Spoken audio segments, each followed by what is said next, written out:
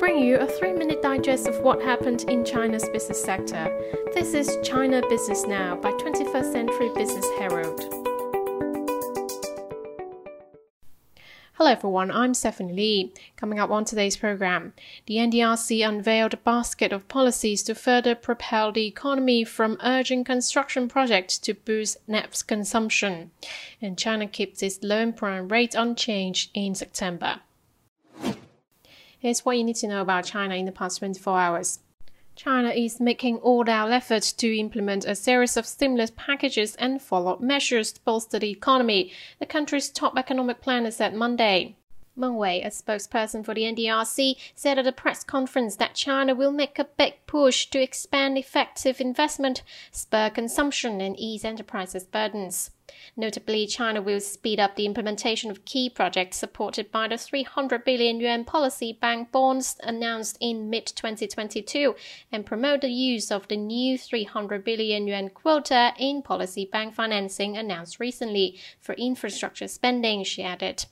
Meng also said that China will screen and recommend projects, speed up capital investment, urge local government to seize the window and push the construction of projects as soon as possible.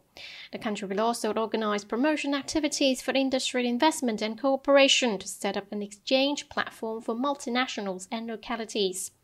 Despite some factors brought about by the complex external environment denting the confidence of foreign investors, China's foreign investment utilization saw rapid expansion this year, Meng said. Foreign direct investment into the Chinese mainland in natural use expanded 16.4% year-on-year to 892.74 billion yuan in the first 8 months of the year, data from the Ministry of Commerce showed Monday. Besides, consumption is another highlighted area where authorities are likely to mount stimulus policies. Meng said that the NDRC is accelerating the study of the launch of policies and measures to create new consumption scenarios and boost a quicker recovery. In particular, it reviewed plans for the naphtha sector, such as optimizing the policy environment to make it more favorable for development, as well as encouraging global cooperation. China will be a moderately aging society in 3 years, with 20% of the population aged 60 years and above, and become a severely aging society by 2035, when 400 million people are 60 years and above, accounting for 30% of the population, according to the National Health Commission or NHC on Tuesday. The NHC said China's aging problem involves a large population and is rapidly growing, in which the number and percentage in population of elderly people, the old age dependency ratio, and social dependency ratio will peak around 2050, posing great challenges to public services, accessibility, and the sustainability of social security system. China saw 386 new public-private partnership or PPP projects registered in the first 8 months of the year, official data showed Monday. PPP projects with a total investment of 239.9 billion yuan were added to the transport sector during the period, the largest investment volume of new projects among all sectors. In August, a total of 48 new PPP projects were added, 25 of which are related to low carbon and pollution prevention and control. Moving on to some regional highlights. China will expand the utility area for the digital yuan from the first 4 trial cities in Shenzhen in South China's Guangdong Province, Suzhou in East China's Jiangsu Province, Xiong'an New Area in North China's Hebei Province, and Chengdu in Southwest China's Sichuan Province to province-wide testing, and continue the push of innovation of China's recognized cryptocurrency, said the PBOC on Monday. The 2022 World Manufacturing Convention opened Tuesday in Hefei, capital city of Anhui Province, highlighting the latest products, technologies, and applications in the manufacturing sector. Theme Creating a Beautiful World with Manufacturing, the 4-day event features nearly 40 events including exhibitions, seminars, and other activities. More than 640 enterprises are exhibiting their products at the convention, and 568 projects with a total investment worth 367.7 billion yuan are expected to be signed during the event, according to the organizer. Greater Bay Area, Greater Future. Hong Kong Chief Executive John Lee said on Tuesday the SAR government aims to make an announcement soon on its COVID-19 hotel quarantine policy for all arrivals, as the number of infections in the city is coming down. Local media reported that the announcement to scrap hotel quarantine and pre-flight PRC test requirements for incoming travellers could come as soon as this week. The Hong Kong Monetary Authority, or HKMA, the city's de facto central bank, released a position paper on Tuesday titled EHKD, charting the next steps to set up its policy stance on retail central bank digital currency, or CBDC. After 2 rounds of market consultation, the HKMA said it will start paving the way for possible implementation of EHKD through a 3-rail approach, which will set the timeline for the launch. Next on industry and company news. Over 170 million mu of the autumn crops have been harvested, completing more than 13% of the set target, according to the Ministry of Agriculture and Rural Affairs on Sunday.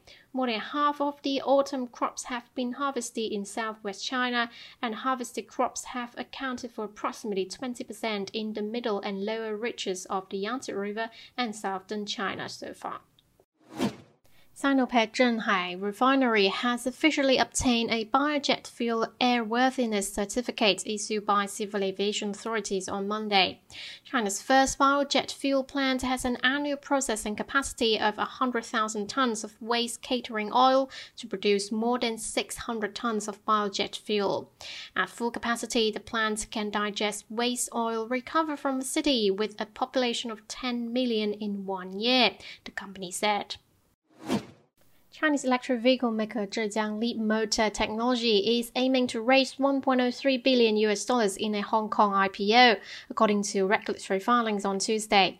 The company is selling 130.82 million shares in the deal that will be sold in a price range of 48 to 62 Hong Kong dollars each, the filing showed. Chinese group buying platform Pinduoduo plans to invest 10 billion yuan to support Chinese manufacturers in their effort to expand overseas, the Shanghai-based firm announced Monday. In the first phase, Pinduoduo will promote 100 Chinese brands overseas and support 10,000 manufacturers to directly connect to foreign markets. Chinese conglomerate Fosun International recently cut its stake in 2 listed firms. Exchange filings showed late Monday.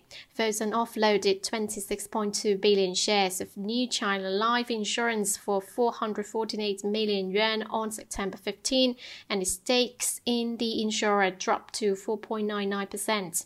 Yuyuan Tourist Mart said in a separate statement that a Fosun unit, which is also its controlling shareholder, reduced 38.9 million shares of the company, or 1% of total shares, raising nearly 300 million yuan. Switching gears to financial news, the Industrial Park Theme Real Estate Investment Trust, initiated by Shanghai-based Lingang Group, was launched on Monday. This is the first public offering of REIT based on standard factory buildings in China.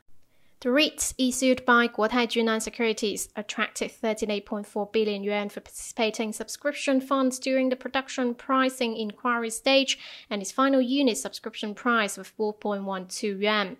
The expected fundraising size could reach 824 million yuan, with a corresponding product premium rate of nearly 13%. China's 1-year loan prime rate, or LPR, and market-based benchmark lending rates came in at 3.65%, unchanged from the previous month, according to the National Interbank Funding Center Tuesday. The over 5-year LPR, on which many lenders base their mortgage rates, also remained unchanged from the previous reading of 4.3%. Wrapping up with a quick look at the stock markets.